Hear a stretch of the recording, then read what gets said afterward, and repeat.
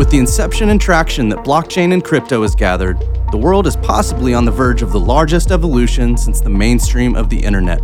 Given the fluidity and dynamic nature of this technology, business leaders, enthusiasts, and veterans all need to band together to navigate the current and upcoming storms.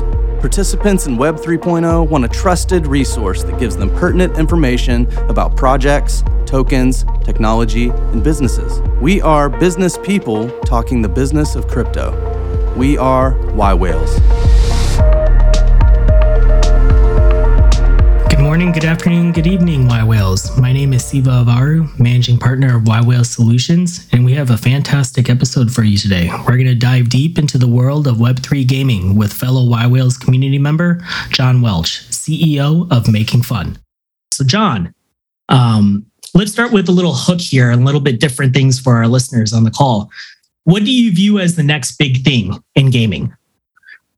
I think the next big thing in gaming is fixing the current big thing in gaming, which is free to play, right? Free to play gaming came from Asia, just completely transformed the gaming industry and expanded it incredibly, expanded it in terms of number of players, amount of revenue, and it's incredibly flawed. And I'm really excited by what blockchain technologies bring to give us new tools to solve some of these problems.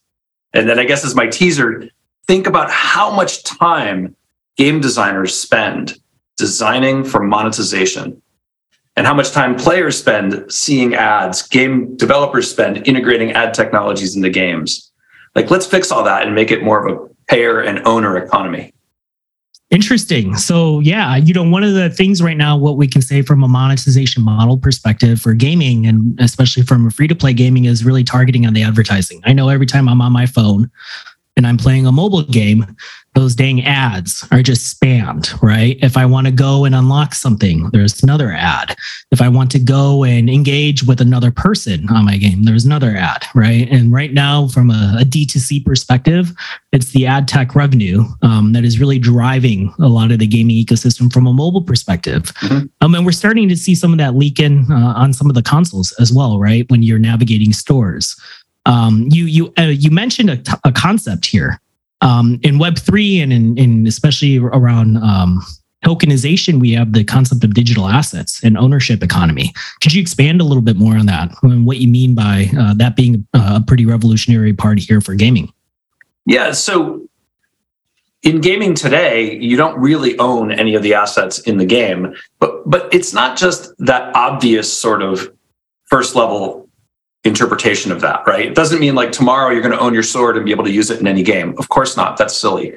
However, what happens when game designers now, rather than designing to prevent you from transferring an object from one person to another, selling something, they're designing to make that fun and a constructive part of the economy and of the player experience. So I think that everything you've seen to date has been essentially an experiment in Web3.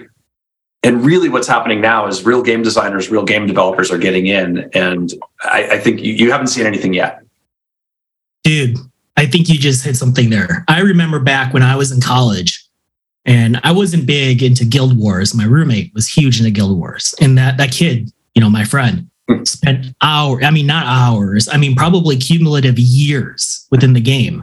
And this was before the concept of, owning in-game assets. And marketplaces were a native capability of those games. And what he did actually was pretty ingenious. He would build up these characters. And, this is before, like Diablo and all these games started building in-game, on modern platforms, having with the peer-to-peer sharing and selling of their in-game assets. He would go and literally, accumulate these rare swords, these rare skins, these rare objects for his characters. He would post a picture of the object on eBay. And then he would tell them, if someone bought the digital picture on eBay, he would meet up with them in game and actually swap, Right. And what did that require? That required trust and reputation, which were incredibly flawed in those days. How many people lost money on scams there? Oh, and then tons. The Web3 promises to make that trustless, permissionless. He got scammed. But he, in college, he was making a killing because he was devoting all these hours, and in turn, he was making actual real money. Yeah. That's very interesting. So digital assets today, that's a big concept, especially when we start thinking about the evolution in Web3 and especially gaming. And we're starting to see some of those concepts toyed around here, with like League of Legends and Fortnite and what have you. Where do you see digital assets becoming kind of part of that ownership economy for consumers and gamers? Thinking about the sweat equity that a lot of gamers are pouring into their video games, and they eventually want to extract something out of that. And digital assets is a conduit to that. Yeah, I think it's exactly that. I think first of all, from the developer perspective, if I can offer my players the ability to own something and to maybe recapture some of the value of the money they've spent and the time they've spent, maybe they're willing to spend more time and money into the game, right? So it could be, I think, a positive feedback loop.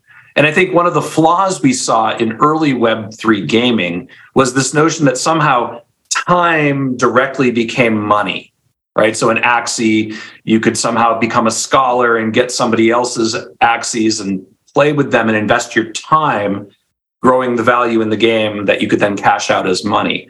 And that was just a house of cards and it fell down. But that was an early experiment.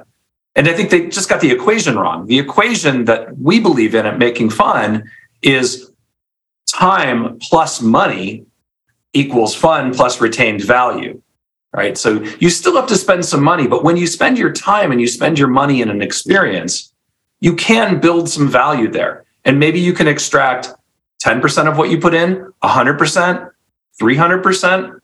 I don't know. Maybe that depends on how skillful you are, right? If you take an asset and it develops reputation, and not only utility, but reputation, somebody might want to own that asset and it might be worth more than what you paid for it. But I think to think that you're going to make speculative kinds of returns, whether by owning a token or an NFT, I think that I think is stuff that we won't see continue very much into the future. But what you can count on is when you give these amazing tools and technologies to game designers, you will see magical new things that we can only dream about right now. Well, and I don't even really want to know what the SEC thinks about these things the minute they exit a closed ecosystem and potentially considered as securities, right? Well, but that's important, right? So for us, I don't care about, I'm not here trying to create games so that people can subvert laws or tax laws or tax obligations. In fact, that's one of the big problems with Web3 today. We don't have a convenient way for someone to say, hey, I'm a fine, upstanding citizen. If I put my $100 in and take $1,000 out, I want to report that $900 gain and pay taxes on it, right? We have laws around that for casinos. You walk into a casino, the average person maybe doesn't have to worry about anything, but if you're a big winner, you're going to pay taxes on that win. It's all legal, it's all controlled, but it's also made super convenient for the player, right? And we haven't gotten any of that right yet. There's literally no way for me as a game developer to offer a person to come into my game, spend money, have it tracked, cash out, and get a tax form. In fact, a lot of what we're waiting to do at Making Fun is we're waiting for that partner to provide that kind of functionality. And then I think you'll see it explode when it's easy, when it's convenient, when it's fun. Anyone listening, if you're a partner that can develop that capability, hit up John right here. Well, that's very interesting. And you made an interesting point, and I kind of want to maybe double click into that, John, is that I think, from a Web3 gaming perspective, and hey, most Web3 builders right now that are building actual companies and actually building something of substance, the psychographic or the demographic of that individual is someone either like yourself or myself, a millennial to, maybe a younger boomer or a late millennial, so to speak. But really where the customer and consumer attention right now is that Gen Z and Gen Alpha, right? The younger demographics. Mm-hmm. And so we're seeing a lot of gaming built for the people that are you and me, but that's not where the purchasing power is, or that's not where the attention is, right? Well, I think that's one of the maybe misperceptions is that everybody's a gamer today. Look, when I started Play First back in 2004, I had to convince venture capitalists that literally half the world's population, they were gamers too. The common knowledge back in 2004 is that only boys played games, not men, not women, not girls, only boys. And partially that was reinforced by the fact that people only made games for boys, right? So I think what you've seen change and what my previous company, Play First, we played a big role in that with our game Diner Dash that was played by hundreds of millions of people, is we started making games with empowered female characters that really drew in more women. And then games that came afterwards, like Candy Crush, literally used some of the devices that we created to provide this red carpet experience for people, to give them their visual barometers of progress as they go through an experience, with stars telling you how you did on levels and this map and this path that you go on, right? So there's been a big evolution in the industry, but where we sit in 2023 is everybody's a gamer. You may play crappy games, just like back in 2004, when I talked to people and they said, oh, well, women don't play games. I don't play games. I'm a woman. I don't play a game. Like, well, when was the last time you played solitaire? Oh, I play solitaire every day. Well, yeah, you're a gamer. You just play bad games. And so now there's games for everyone. Everyone's a gamer. But Web3, not so much, right? In fact, Web3, the games have been pretty crappy. And that's not a meaning to disparage anyone. It's like it's a new platform. When one or two people make a game, it can't compete with a team of 20 or 50 industry veterans, right? So I think what you're seeing today is the first or second inning of Web3 gaming. And what's in development now are some really impressive things by really impressive teams. I could only imagine when the Activisions of the world enter the space, right? Oh, they're going to be the laggards, right? Though, because what it is, though, it's the people that used to work at Activision. Like, so our lead graphics programmer at Making Fun was previously a programmer at Blizzard, right? He was a key person doing graphics programming at Blizzard. He left Blizzard, did his own thing, missed being on a great game development team, and now he's on board with us doing amazing work. And so I think it's still going to be the startups that innovate. Let's be clear. But it sounds like you've been around the block here. Yeah. You mentioned VC funding in 2004. So, yeah. I mean, how did you get started? What got you into gaming? How did you get into gaming? Sure. Well, so I kind of grew up like a lot of people. So I'm not quite a boomer. I'm a Gen Xer, but my parents were boomers, and they gave me some really interesting advice. They were pretty amazing in every way, but they got two things completely wrong. You know, seeing me playing my Atari 2600 and 5200, they were convinced that video games would only rot my brain, right? So I remember my mom came home with groceries one day and wanted me to help her take the groceries in, and I was about to flip asteroids. And you couldn't save back then. You couldn't pause. Like you were there until you got your high score and you took a picture of the screen, right? And I really wanted to flip the thing. And so that was funny. But then the other piece of feedback they gave me was, when I wanted to buy a computer, they made me pay half with my lawn mowing and shoveling, snow shoveling money. And what computer was that? It was a leading edge Model D. It was, I think, 1986. Oh, so that wasn't my first one. My very first one was a TI 99 4A that you plugged into your color television set. It was vastly less powerful than today's calculators. The storage medium was like literally a cassette tape deck, like it looked like a cassette recorder from back then that you probably can't even find in a history museum today.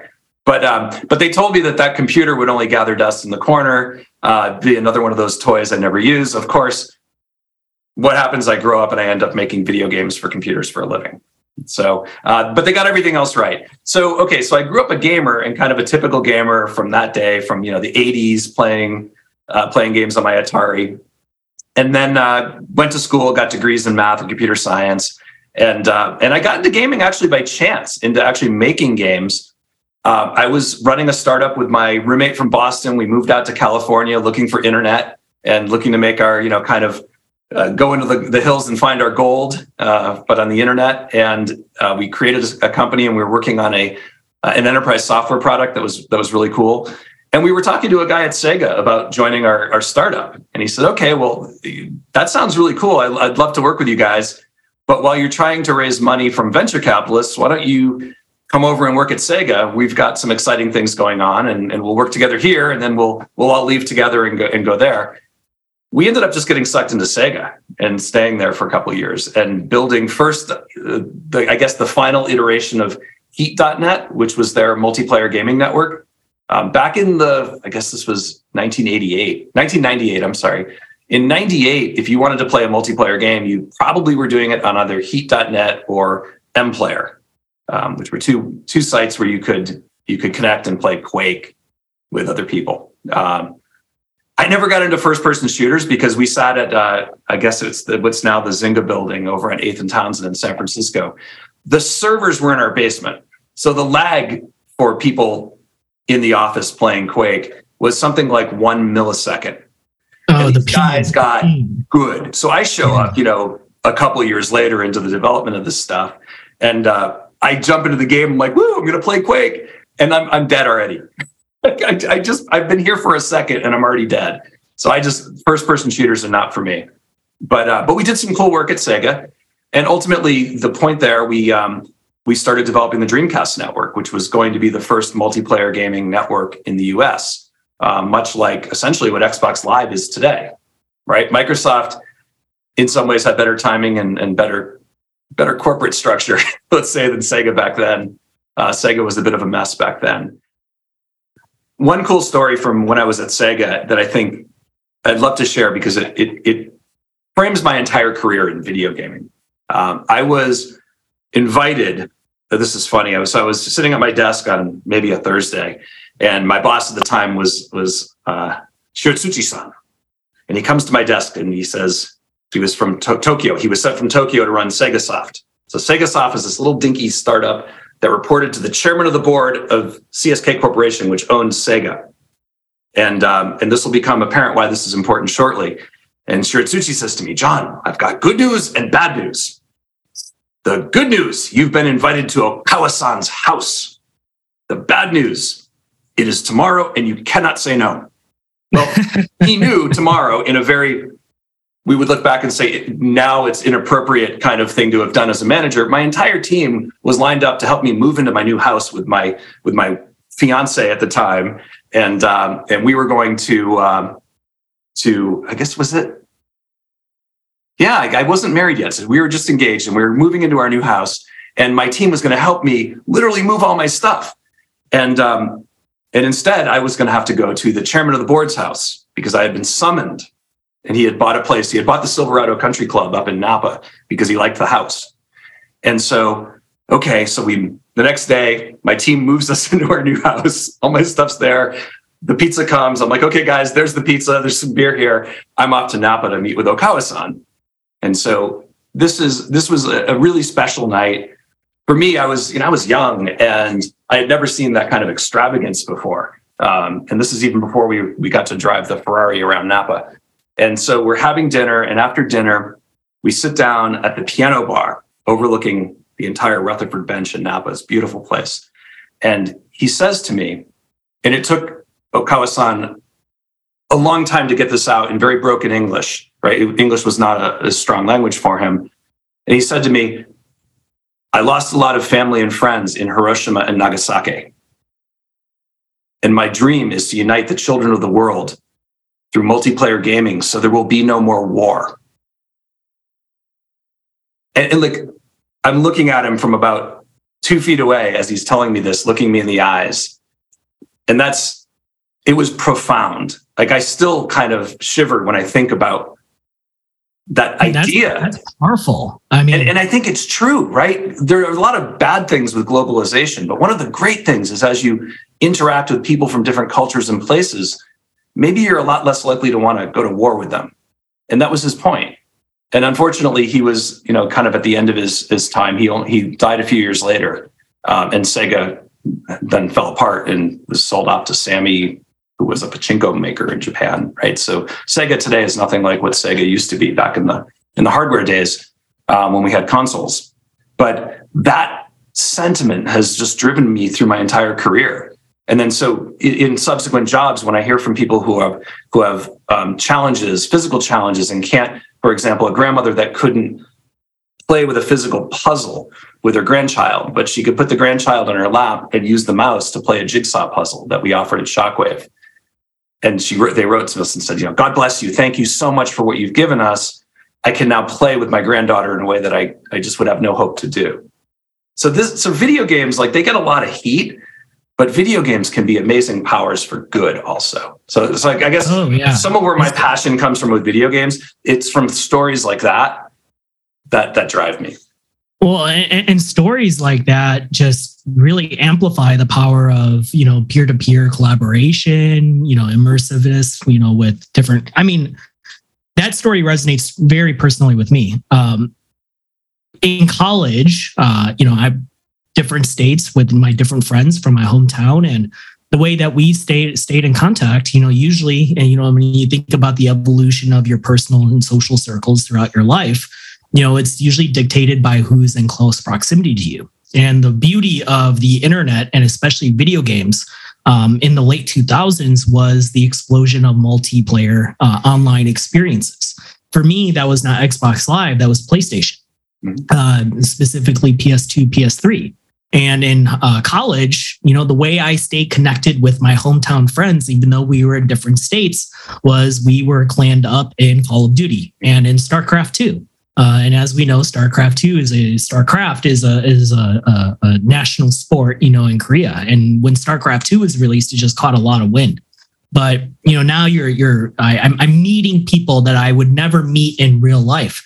I'm talking, on chats, and I'm talking, via auditory experiences, and, we're strategizing, we're getting to know each other, and I'm forming these deep relationships with individuals that I would never have the opportunity to have in real life, just mainly because of a physical limitation like proximity, distance, location, what have you, right? And so that's really, really awesome. Someone like your former boss, who had that vision, but it's sad that he didn't get to see the power of it in execution to where it is today, right? Because when I think of millennials like myself, or when I think of Gen Zs, the generation after us, it's very common now for some of us to our closest friends are usually people that we might have not ever met in real life. I have a group of guys that I've been friends with for over a decade, who for the first time we met was about a couple of years ago, and we had been internet friends. And that was such a foreign concept back in the early 2000s, right? And it's just crazy to understand how rapidly evolving just social dynamics has changed, all because video games were a conduit to allow that, right? Yes. That is the way we work now, right? We've got several people at my company that I've never met in person, and we're on video all the time, creating games.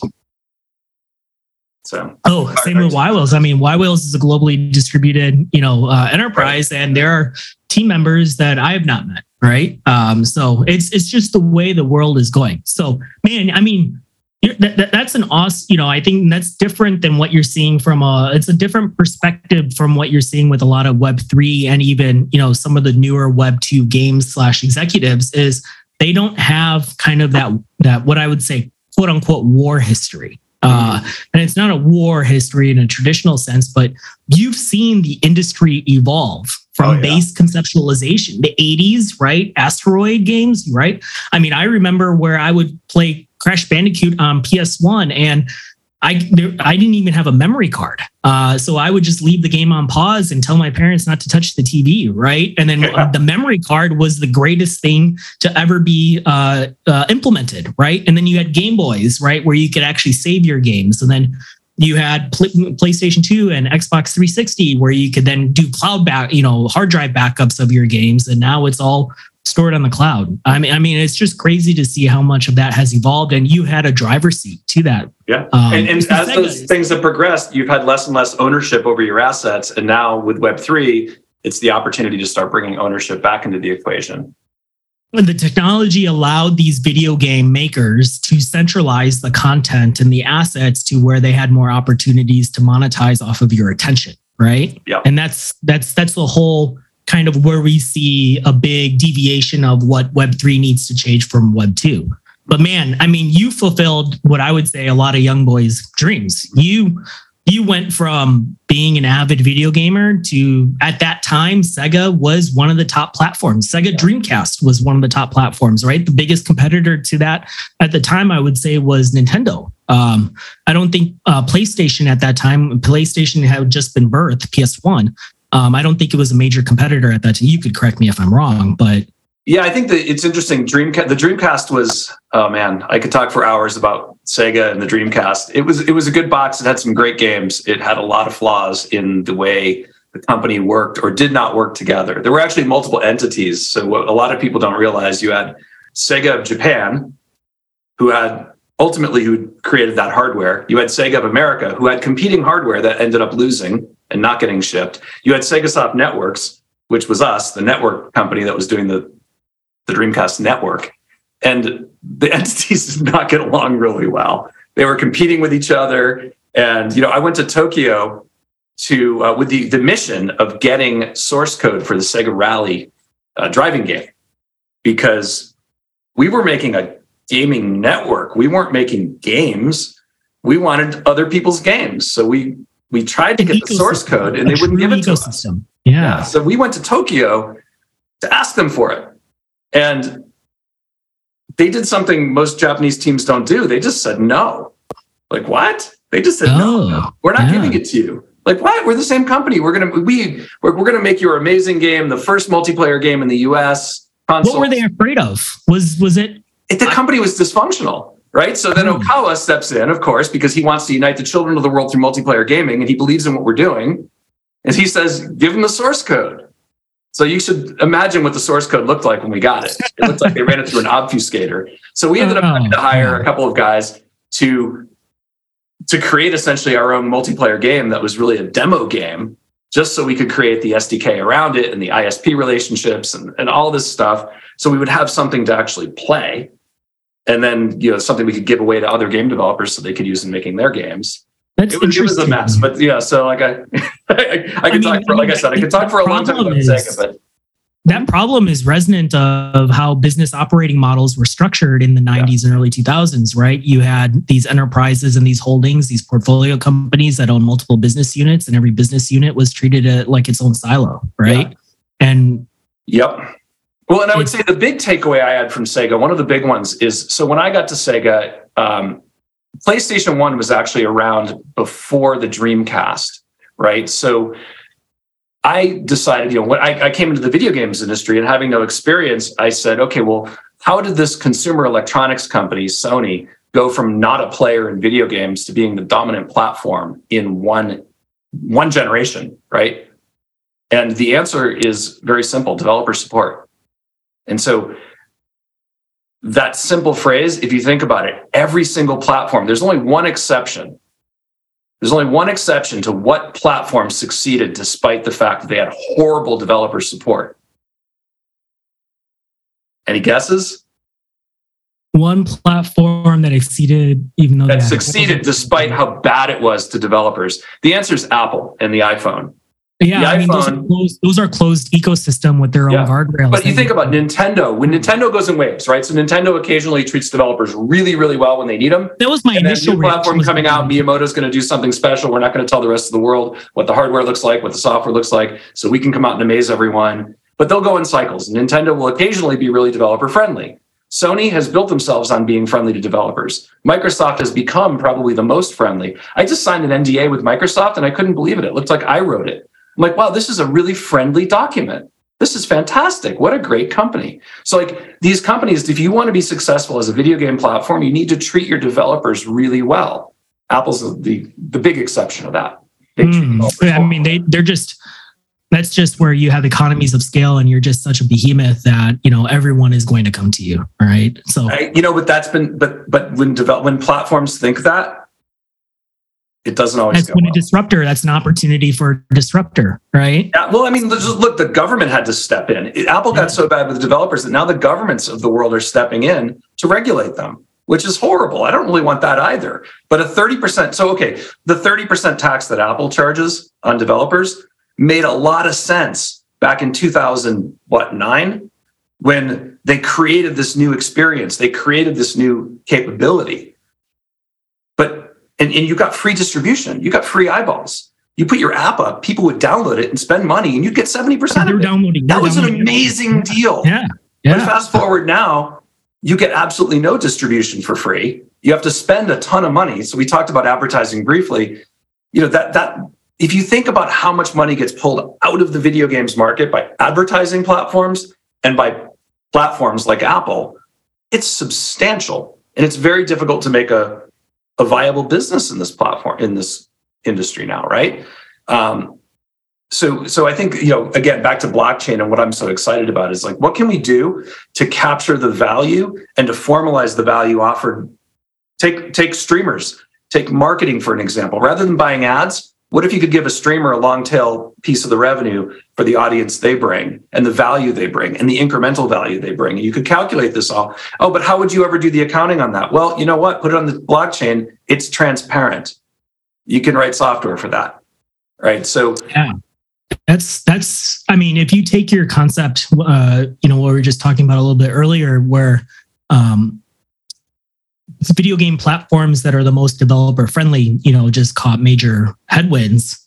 Now, what we have as an opportunity, especially potentially for Web3 companies, especially is doubling down on the streamer and the influencer community and the gaming influencer. That was not a concept 10, 20 years ago. That's right. But now you have major individuals, let's say myself, for example, I'm a streamer on Twitch and I've got 1.5 million followers and I'm getting all this daily engagement and I'm putting substantial sweat equity and I'm driving a lot of eyeballs and a lot of revenue and a lot of ad revenue to the platforms I'm hosted on and also to the video games that I'm actually playing and the platforms I'm playing on. But now I have an opportunity to convert that sweat equity into my own monetization where I benefit from that self. Right. And you have that today, but it's based on advertising, right? So you're getting a thin slice of dollars that get spent around your activity. What if you could just have a direct slice?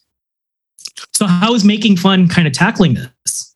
Well, we're not. So we're a game maker, right? So we need other players in the ecosystem to do their jobs. We need people to supply the legal tax infrastructure to being able to make money. So the models we like, let's be clear, we're not into sort of a lot of the models that were used in early Web3 gaming, the Ponzi schemes, the rug pulls, the house of cards, the bad games that nobody really wants to play. However, there are models that do make a ton of sense. How about rather than play to earn, win to earn? How about when you spend $5 or $10 a month for a battle pass, some amount of that money goes into a pot that you can take a piece of as a player based on your performance in the game during that season, right? What if we to start it off, $1 in? We'll just take $1 out of our pockets, but for every $5 we get, and we'll put it into this kitty, and you'll get your share of that. And then maybe as that starts to take hold and people say, this is kind of a cool thing, maybe you have the opportunity to throw in an extra $5 and 95% of that money goes into the kitty. And now all of a sudden you've got people who are betting on themselves. Betting, I don't know, earning, playing, skill-based gaming. It's so what's preventing, let's say, let's talk about a theoretical, let's do a live kind of strategy session here. Sure. What's preventing, the top 5 League of Legends streamers and players with the largest audience to band together and say, hey, we've got this captive audiences. We drive a lot of revenue to this platform and to the omni-channel platforms that we are supporting. Why don't we band together? Let's create a community pot of all of us, and we will get that funded, and we will incentivize that and gamify that to the point where it's beneficial for us all. Where we get to the point where the makers and the platforms are coming to us. We are no longer having to live and breathe on these platforms, but now people are wanting our attention. Kind of similar to like the celebrity, the entertainment industry today, right? Movie executives and TV executives go and specifically search for certain actors because of the power of magnitude that they can bring to their own entertainment content, right? And that's a very powerful mechanism, especially when you think about a pilot for a TV show or the success of a trilogy of a movie. It is all hinged around certain characters and certain actors. What's preventing modern video game streamers who arguably have platforms as rich of those entertainment stars with a different audience and with a different demographic to get together and do that? Well, I don't think anything's preventing them today, but what we're not doing is we're not aligning the stars and moons and planets in a way that makes gaming better, right? So they're streamers are doing their thing. They're making money. I mean, there's some people making 7 digits of salary a year doing exactly what you're saying, right? But what happens when we can take advertising out of this, when we can take platform fees out of this and we allow the streamers and the esports players to play the games they want to play. And some of it may be the established games like League of Legends. But then also, they might also select other games, because where are you going to get a better return? If you can literally be rewarded for your contribution in building audience on a long tail, are you going to be better off maintaining the League of Legends community or helping a new community to grow that you can then create a revenue stream that's disproportionately favorable to you? And so that's what I think what gets me excited is where you take these people who are influencers. I think you can take influence to a whole new level when they're really helping to discover games, not because they're being paid to do it in sort of a transactional way, like advertising type of way, or I'm going to give you $100,000 to play my game on your stream, but rather you help me build my audience because my game is truly good, because you believe in that game, because you truly love that game, and you're going to make a lot of money for the next 10 years. And you're not going to have to trust me because it's all going to be on the blockchain. You can just inspect it. Man, I love that. The minute it's on chain and you can token gate experiences and access, and you can, you can incentivize different market makers on that. You can, audience experiences, and it's all immutable and it's all, transparent. I mean, that's just, it takes someone to kind of push the envelope there. Maybe in modern gaming communities, that's someone of like a FaZe clan, for example, or something of that nature that they basically operate as a business. Yeah. Well, there's so many new players in this space, right? So I like one of the groups I follow is Capital Dial, what they're doing with guilds. It's just such early days. And so from the making fun perspective, what are we doing in Web3? First and foremost, we're building great games. So our company is in this like really weird place where we've been around since 2009. We sold the company to News Corp, grew it in Rupert Murdoch's empire. News Corp is, Rupert Murdoch. Well, he wanted to build a game publishing business, and someone I knew from Sega went over and got himself hired there to do that, and then said, okay, I need a team and I need some tech. So he called us up and he acquired Making Fun. So we were inside of News Corp for a couple of years. And then News Corp kind of went through a lot of changes and ended up dismantling digital media as a business unit. And so I had the opportunity to buy the company back in 2013, which I did. So we've been indie since 2013. And we built a game called Eternium, which is our big game. So what Making Fun is most known for today is Eternium. It's had 37 million downloads. It's not only one of the best games on mobile platforms, it's one of the best apps. From a ratings perspective, it's something like 4.85 stars on the app stores with Google and Apple. We also launched on Steam, so it looks great on a 30-inch monitor. Problem is, we were really clever, and we chose the best technology for making a high-performance 3D action game 10 years ago. It was called Marmalade, and you've never heard of it. It was a really thin layer on top of OpenGL where you could create, it was really more of an SDK than a game engine, like a modern game engine, like you think Unity, Unreal. Yeah, you don't think Marmalade, right? So the company went out of business 5 or so years ago. My little company, we had to acquire a source code license to Marmalade just so we could keep the game live. Like Apple, every year says, okay, we've got new SDK level. You have to get up to this level or you can't release on the App Store. Google, same thing. And so if you can't keep up with those SDK changes, you literally, your app dies. And so we have to maintain a graphics engine as well as a game. And so that became kind of catastrophically bad for my company. About a year and a half ago, we essentially stopped development on Eternium and started. And so Eternium was developed, I should say, by a really close partner studio to Making Fun called Dream Primer over in Romania. And so about a year and a half ago, they just stopped development on Eternium.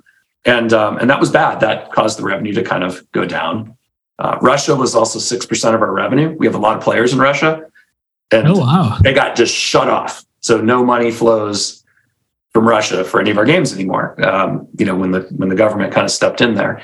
And so some things, happened there. And so our company now, we're kind of in this rebirth moment where, a year and a half ago, they stopped development because they started development on the next generation title.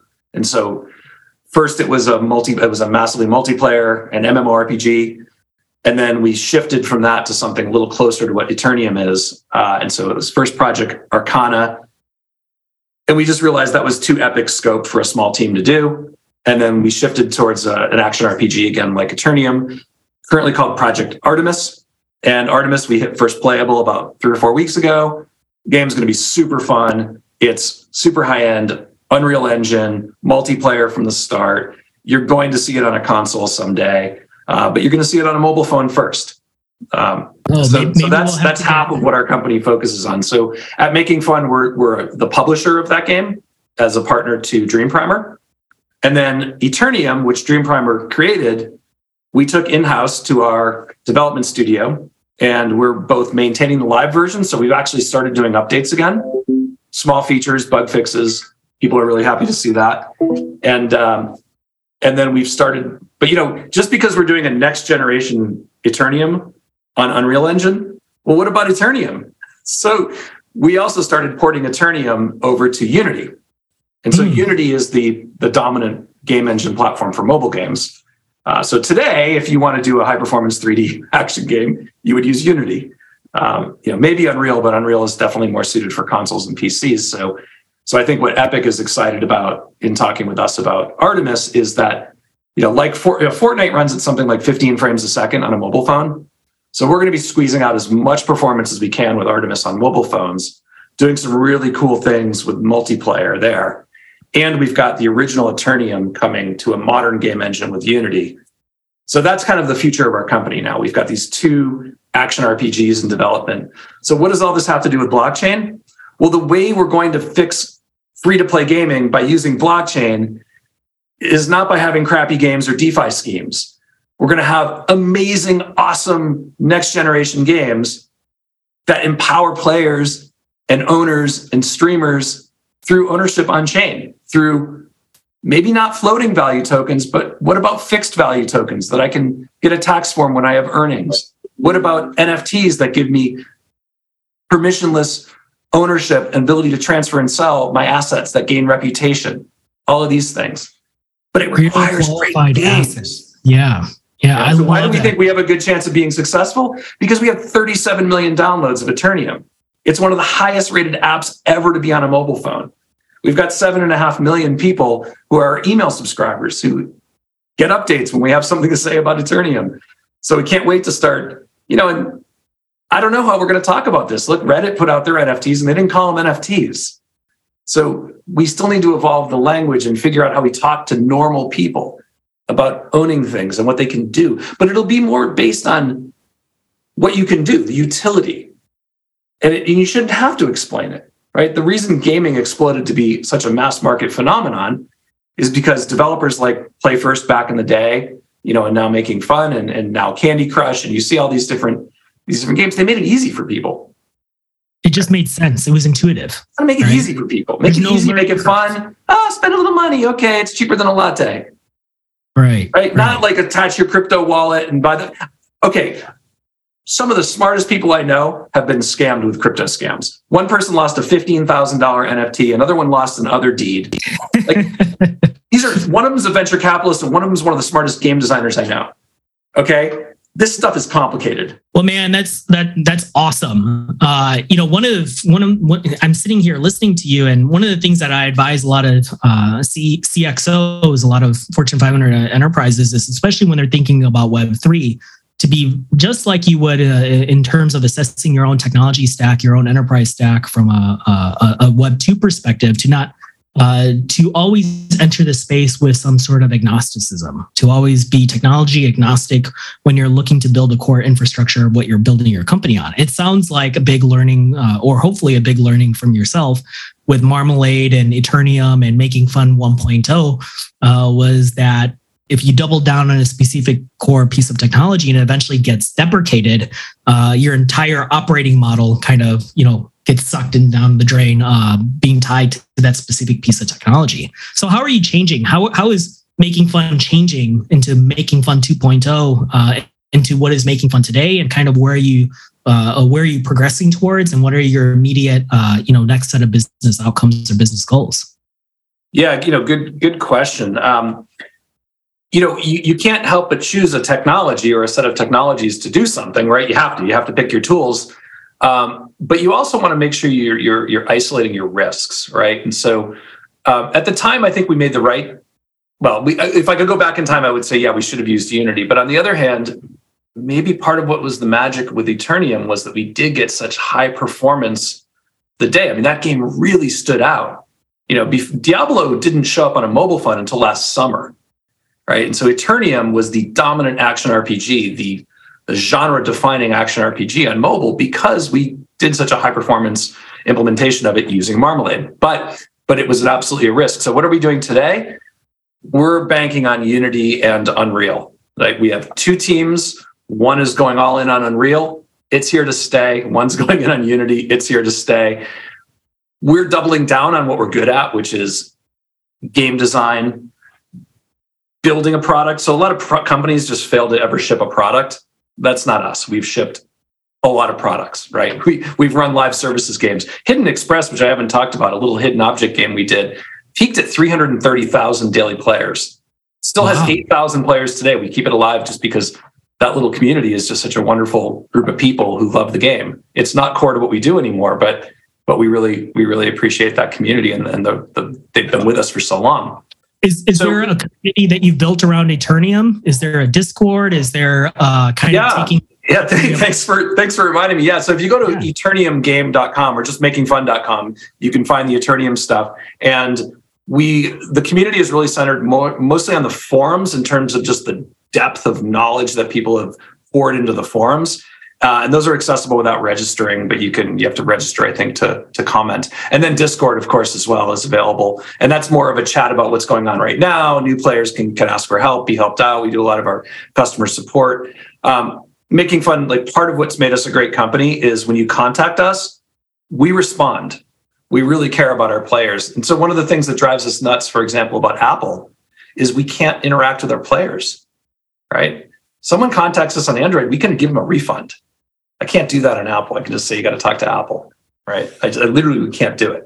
You have a whole intermediary you have to deal with. Yeah. So but when you kind of back to the question you asked, is we're focusing on what we're really good at, developing that user experience, this great game, a fair, generous economy where literally people will say, this game is so great, it's so generous, you don't have to spend any money, which is why I've spent so much money in it. Like, some people literally just to support us, or more generally, there's a trade-off between time and money. That's kind of one of the common free-to-play game design techniques is you can grind for it. And I think with Eternium, I mean, because you can earn gems by grinding, you can literally buy anything in the game just by time and literally not having to spend any money. But if you want to not spend a ton of time, you can spend some money. And that's kind of a cool trade-off, right?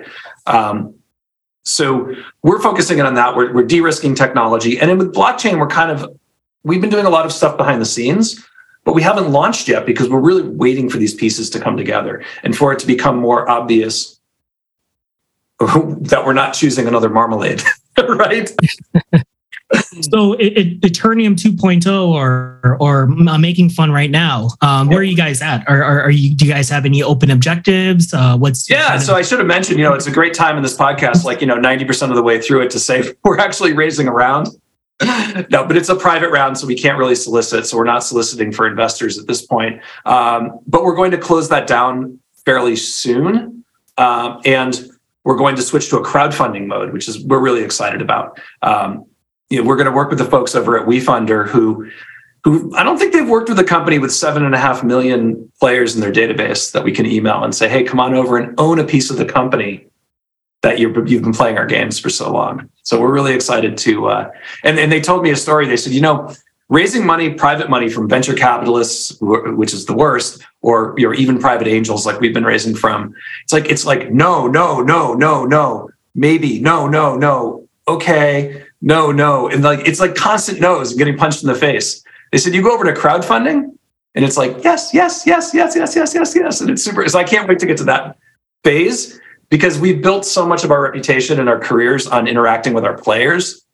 And so to be able to invite them in and own a piece of the company through a platform like WeFunder is super exciting. And that's just, it's with the whole spirit of Web3, come in and own a piece of what you're spending your time on. I love that.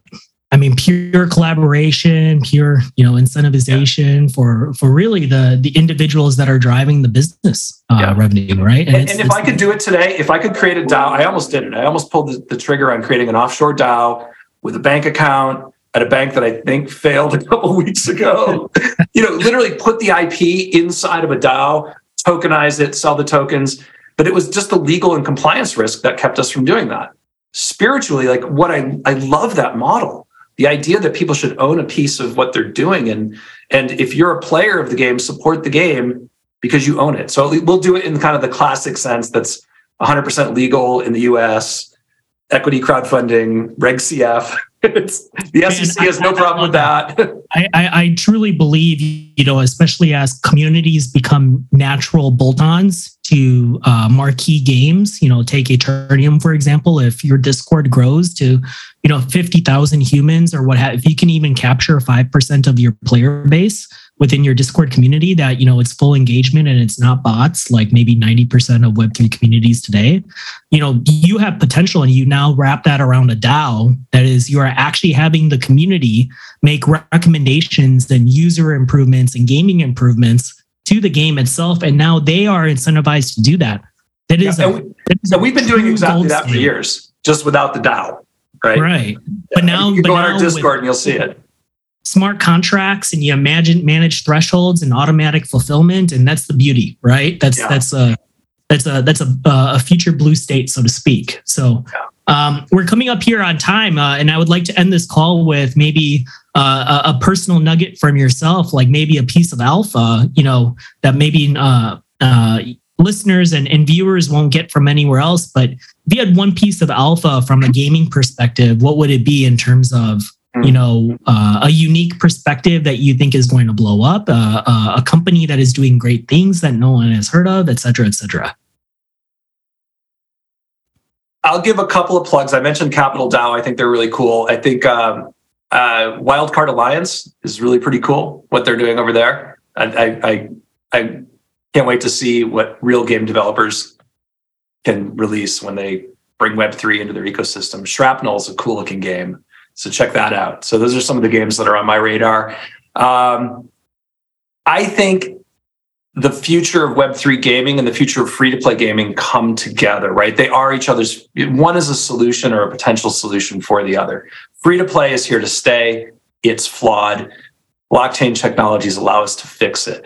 Let's get game designers spending most of their time creating the fun for players to own and value and treasure and retain and share and create marketing within our own community rather than advertising being the solution for how we bring players in and share what we love.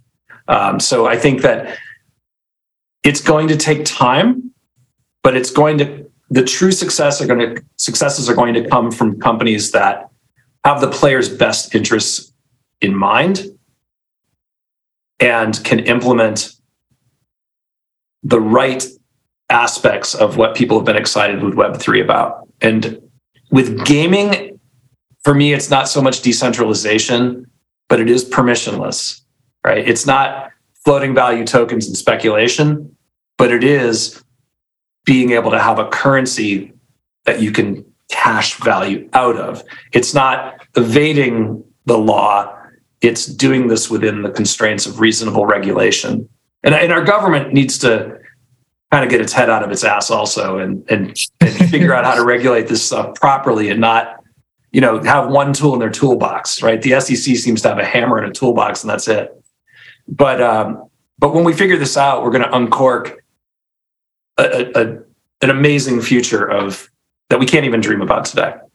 Man, I love that. I love if we could get to a point where the gamers and the consumers can capitalize on the sweat equity into the platforms and the major gaming brands that they've devoted hours and years to, and actually return that to where it could improve, their own fiscal, status or fiscal standing. I mean, outside of just monetizing via ads right now as a streamer or potential sponsorships, I mean, that is a true creator economy, right? And think about ownership, right? Think about people that collect and own things like the Magic the Gathering cards. Yeah, you can sell those physical cards, but who does? I mean, people do. There's an economy around that. But part of the beauty of having things that you own and can sell is that you can also collect and keep them forever.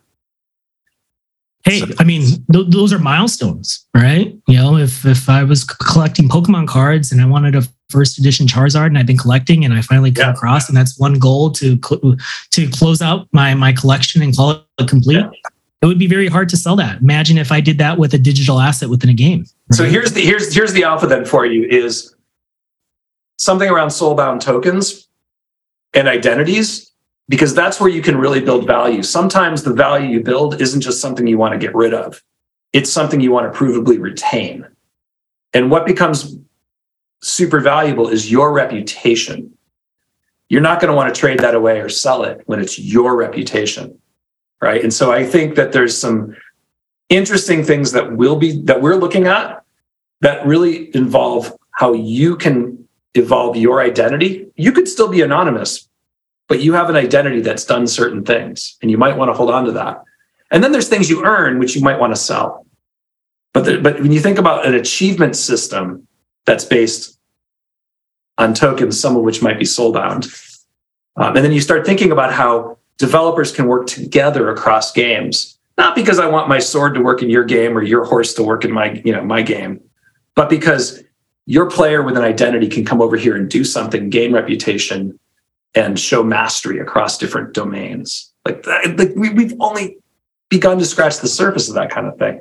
And it's kind of also, maybe the scary side is you can do it in a permissionless kind of setting, right? You don't need to work together with the other developer. You can just say, hey, you show up with a wallet with something in it, and I'm going to give you something based on that. So there's a lot of, we'll see how it works out, but there'll be a lot of innovation. Some of it good, some of it not good. Well, hey, John, I want to thank you again for being a guest on this episode. And thank you for being a valued community member.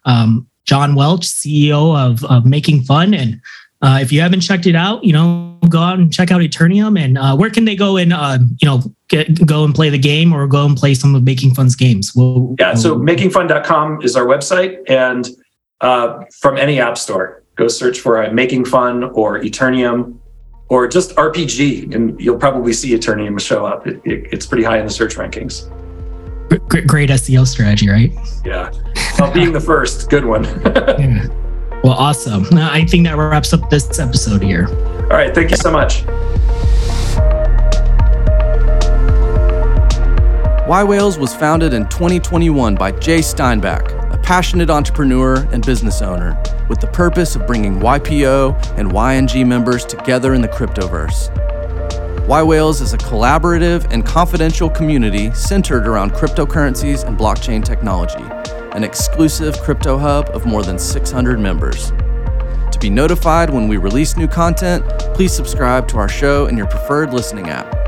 For more information, visit www.ywhales.com. Y Whales is not affiliated with YPO, but at this time only allow for YPO, YPO Gold, and YNG members due to privacy and confidentiality. Support and production for today's episode was done by Truthwork Media. Nothing in the podcast constitutes professional and/or financial advice, nor does any information on the podcast constitute a comprehensive or complete statement of the matters discussed or the law relating thereto.